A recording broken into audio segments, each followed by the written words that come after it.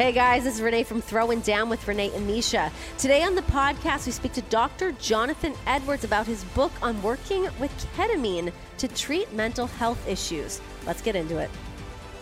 Joining us now, he's the author of Suicide, COVID-19, and Ketamine, How a Little-Known Drug May Save Lives. We've got Dr. Jonathan Edwards on. Thanks for coming on the show. I really appreciate you taking the time. What an interesting book and what an interesting concept. Can you give us a little bit of an update on what your background is and how you got into writing this book? Sure. Yeah.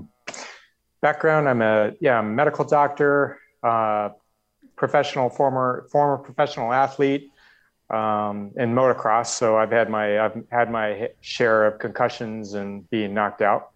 I've helped many MMA fighters, motocross racers, including, obviously Misha and I have a history. And I work with a lot of other athletes, and I see concussions, CTE, depression, the subject of suicide. And when we delve into the book more, the history of how I got to write this book is quite interesting. So it's a little bit of my I would love to know that. Tell us a little bit about that. Because suicide and COVID, there is a correlation. And I think that's really still a pretty hot topic. I mean, Johnny just tested positive for COVID. Granted, he's not, having anything ailing. But this is a real thing, especially with the lockdowns. And we don't know what the future holds. So I feel like you have something here, Doc, that I'd love for you to elaborate a little bit on. Because I think more people need to become keen on the benefits of ketamine and what it can do. Yeah. Sure. So how this book came about, the title is more about the title. When I worked with my editors, the title came up, Suicide, COVID-19, and Ketamine. And that just caught everybody's eyes. So that's the reason for the title, really. We could have called it Suicide and Depression or, something like that. But the most, timely and riveting title was that. So that's kind of how that came about. If you look down, the foreword is written by a guy named Gavin DeBecker, he's very well-known guy. He's got a best-selling book called Gift of Fear. He talks about intuition, and it's great for especially women to read. He works a lot with battered women, PTSD, and he's been on Oprah 6 times, runs a huge security company for the likes of Prince Harry, the Bezoses, you name it. So I submitted the manuscript to him, and he said he liked it enough, and he's going to write the foreword for me. So that's how I got this. Your question, Renee, how I got this book out so fast? That's the reason. Awesome, great. Great. Tell us the correlation between COVID-19 and suicide, and then your kind of findings with ketamine and treatment. Yep. So the correlations that's a great question. COVID-19, it isn't so much COVID-19 itself. It's, it's the effects. It's the lockdowns, as you referred, just all that together. We're seeing depression. We're seeing suicides. I mean, in our city, I lived in Las Vegas for 20 years. So recently relocated to Florida, but just in Vegas, to put a huge point out there, he had 18 students, not troubled youth, regular kids, young as 7 years old, some using their iPads on how to commit suicide, and 18 successfully did in Clark County. So wow, I just moved from Clark County. That really hits home. That's crazy. Right. Yeah. So, we all have a history, in Las Vegas. So that was one of the big things. Steve Sisolak, on all of his State of the Union addresses, that was the first thing he talked about. Yep.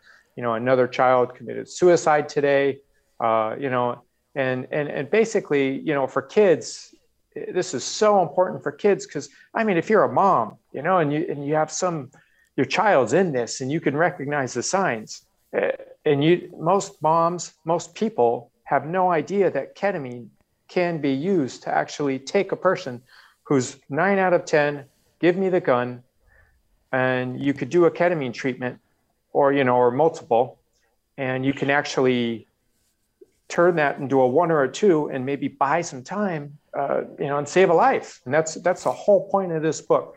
I mean, the whole premise is if it saves one life, the whole thing is worth it.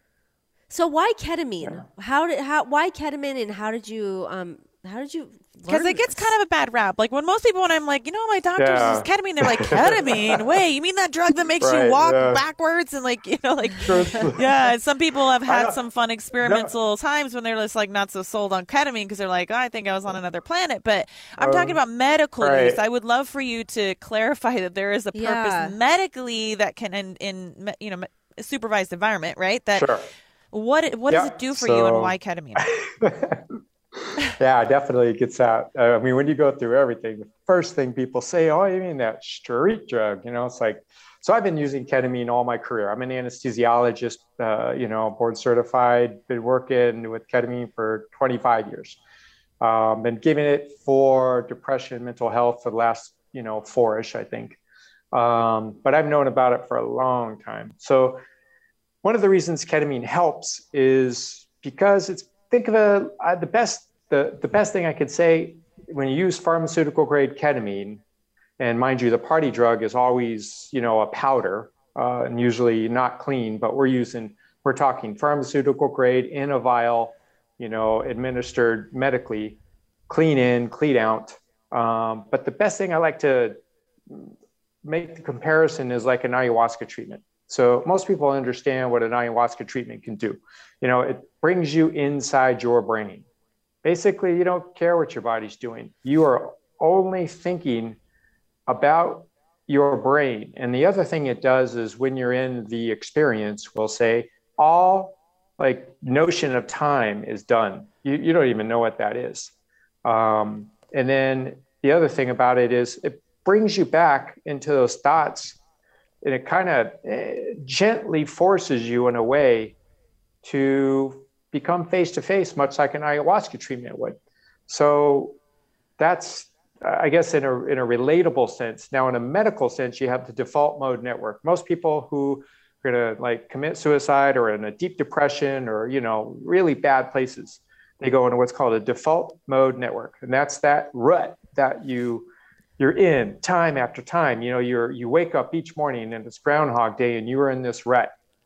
And when you're in this rut and you feel destitute and you feel there's no way out, that's when suicide thoughts start happening. And so that being said, ketamine can take you out of that default mode network.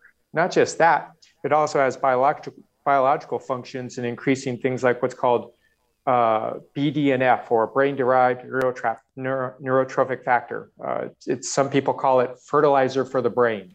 So anyway, there's even brain regeneration things going on, more than that. But, so yeah, from to answer the question, from a simple sense to a medical sense, those are a couple ways ketamine could help somebody in depression and suicide. Doc, could you give me an example of maybe, if it's okay for you to talk about, maybe you don't even have to name names unless you know that this person is comfortable, but are there stories that you've seen it change maybe an athlete's life or a person's life? Maybe a good example of that? Oh, yeah.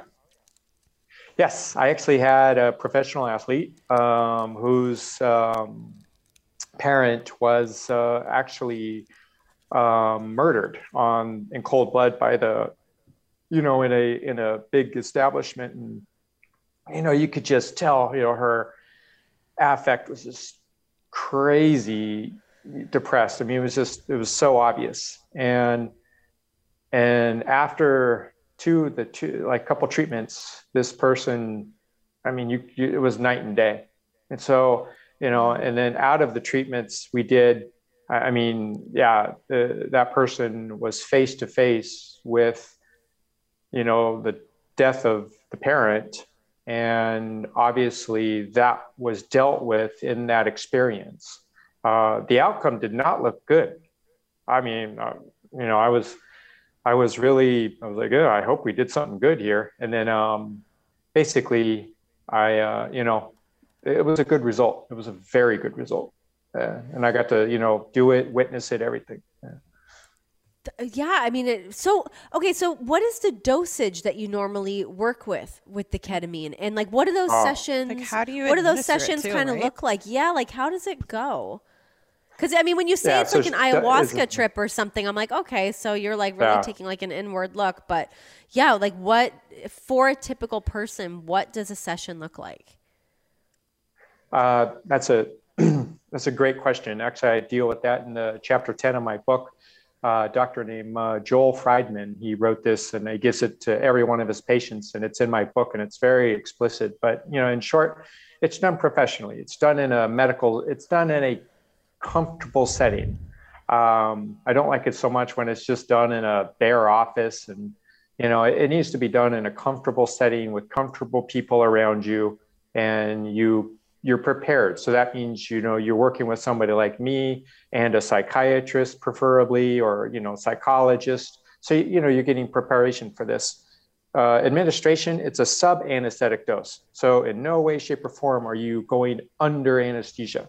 This is not an anesthetic. This is more of a, you know, if anything you wanted to say, it's a light level of sedation, really. And it's usually done through an IV or intramuscular. Ketamine can be given IV, intramuscular, subcutaneous, orally. So, you know, as I said, the dose depends on how you give it and the size of the person, of course. And that's, you need experience with ketamine because, you know, things can happen. So you gotta have all the medical stuff, but it's extremely safe. Safe. Oh, that's good to know. So what is a typical session like? About how long does it last? And you mentioned a therapist around. I mean, is this a session where somebody typically is speaking about the things that are bothering them? I mean, are they encouraged to look at those things and kind of work through those problems? That's all done before. It's like doing your homework. Okay. You know, you gotta like work with somebody before and know what your problems are. I think that's the biggest bang for your buck using ketamine. Is when you're directly working with a therapist, you know what the problems are. And each session, you know, it's like, it depends. Each session's 30 to 60 minutes about, you know, it can be as little as 20 sometimes. It just depends, you know. But, you know, and it also depends what you're in for. I mean, if you're in for like true suicidal ideation, you're going to get, you know, you'd probably do like 3 sessions in a week. You know, if it's for depression kind of thing, you're not so far from whatever, you know, like maybe once a week or once every 2 weeks, sometimes once a month. It just, everybody's a little different, and it depends on, the sensitivity and the urgency of the situation. Hi, everyone. I'm Hall of Fame sportscaster Leslie Visser, and I've got a new podcast, In Conversation, where I'll draw from 45 years of covering the Final Four, the NBA Finals, Wimbledon, the World Series, the Super Bowl, the Olympics. CBS even sent me to the fall of the Berlin Wall. I think you'll enjoy the give and take, so subscribe today wherever you stream your podcasts or listen on the SXM app, included in most subscriptions. Guys, we're joined here by Dr. Jonathan Edwards here on Throwing Down with Renee and Misha. Dr. Edwards, you guys have you done any work with CTE at all, or is that something that you're looking to do in the future? Oh, yeah. I have done some work with CTE, not so much with the ketamine. I've done some people I suspect with CTE. They've definitely had multiple concussions. That athlete really went into himself. It was interesting. And this particular athlete definitely has, suspected CTE, and you can't diagnose CTE except on an autopsy, really. I mean, there's some blood tests that, we don't know yet and all that, but, it's an autopsy diagnosis, right? So, but one thing you do know, multiple concussions, not just concussions, can be trauma from, a head, like I saw one case where a circus clown was shot repetitively out of a cannon, and he got it that way. There's all kinds of ways, military veterans and things like that too, right, Doc? Yes. Yeah, that's a great question. chapter 5 of my book deals, the title of it's, adolescents, veterans, and first responders. And most people don't, there's 16 veterans who commit suicide every single day. Wow. And then there's more first responders who die by suicide than in the line of duty. In 2020, 228 police officers died by their own guns. 132 died in the line of service. That is awful. Oh my gosh. So Doc, can I ask you, if you don't mind asking, like, have you experienced ketamine under a medical? I have. Okay, and then tell me kind of your experience, because I like hearing about other people's experiences, but I think firsthand is also important too. Like, what do you feel like? What is the difference after you've done ketamine? How could it help you? How could this change the world potentially?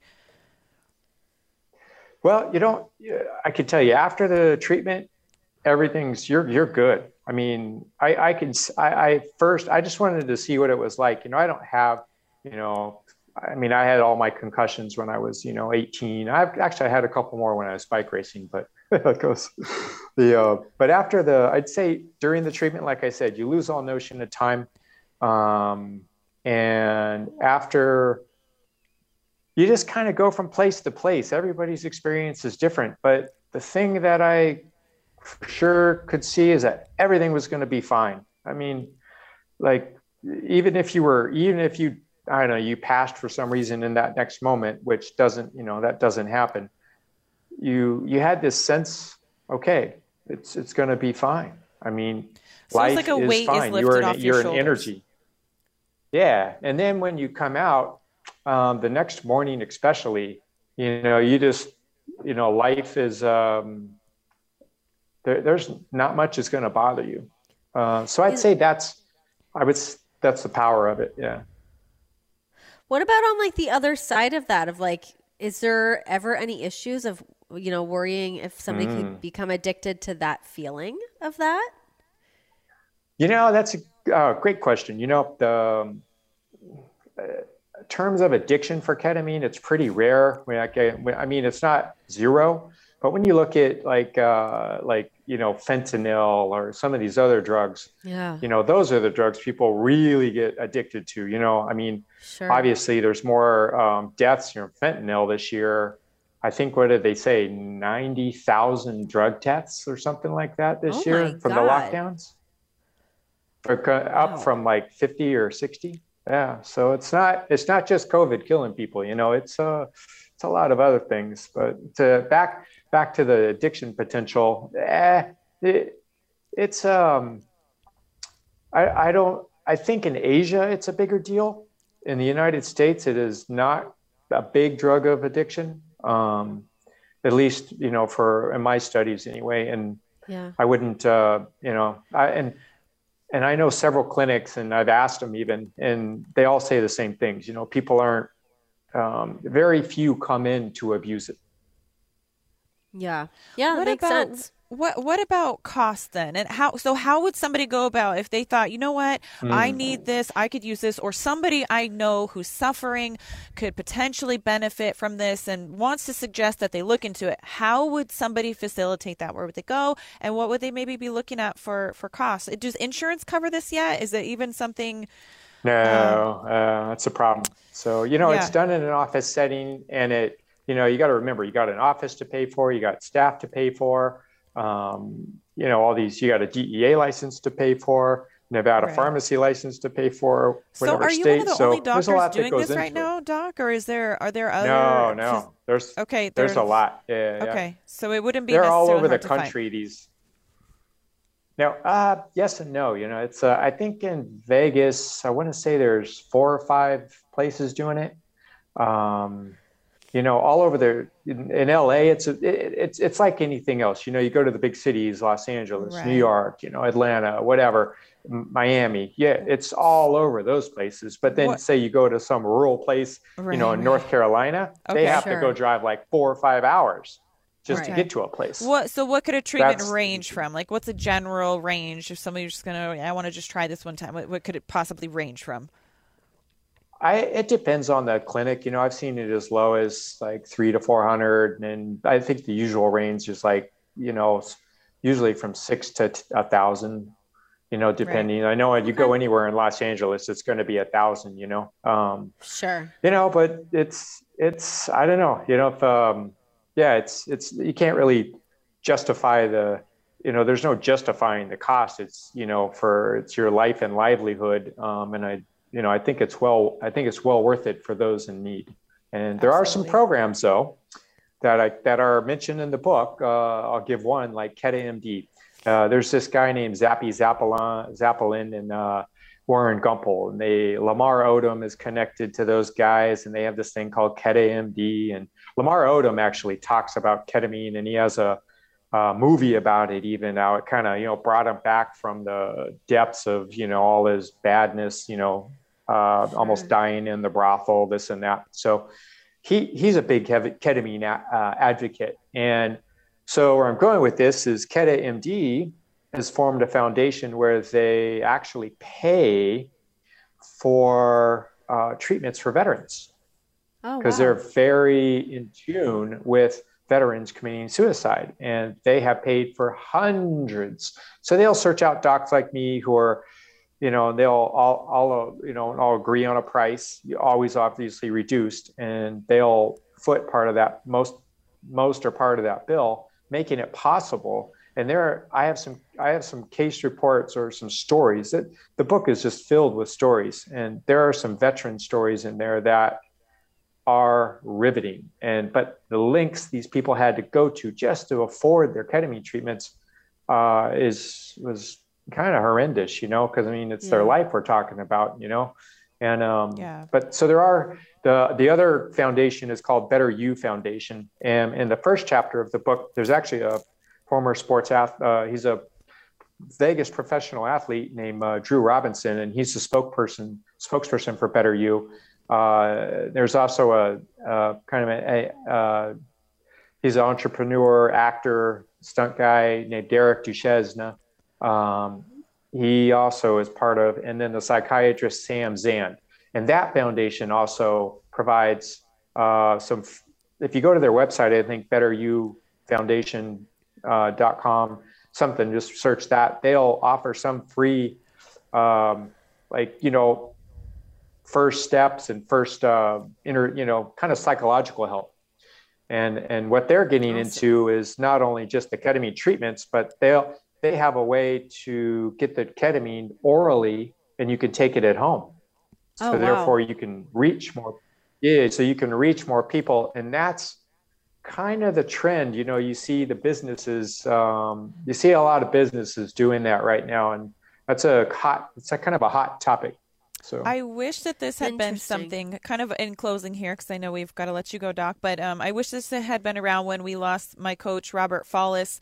I really believe in what you're saying here, and that, we did lose him to suicide. And I think sometimes the pressure and the weight of the world just gets too heavy for some of the strongest. And if you see something promising like this, I'm really excited that you got to come on here and share it. So I appreciate that. Yeah, thank you, Doc. Thank you very much. Oh man, thanks so much for having me. Yeah. And just check out the book. You can, I encourage everybody, look on Amazon, my website, JonathanEdwardsMD.com. You can see me. We got to get it on Audible too, Doc. We got to do it. I am working on that. Definitely. So anyway, it'll get there. Well, Dr. Edwards, thank you so much for joining us. We really, really appreciate it. And yeah, guys, you can, if you want to buy his book, Suicide, COVID-19, and Ketamine, How a Little Known Drug May Save Lives. That's on Amazon, and you can get more info on Dr. Edwards at JonathanEdwardsMD.com. Thank you again, Dr. Edwards. Really appreciate you taking the time. Thanks, guys. Throwing Down with Renee and Misha is part of the SiriusXM Podcast Network. The show is produced by Michael Russo and Kelly Murphy. Sound design by Nari Balin. Special thanks to SiriusXM Senior Vice President of Sports Programming and Podcasting, Steve Cohen, and SiriusXM Fight Nation Program Director, Marissa Rivas.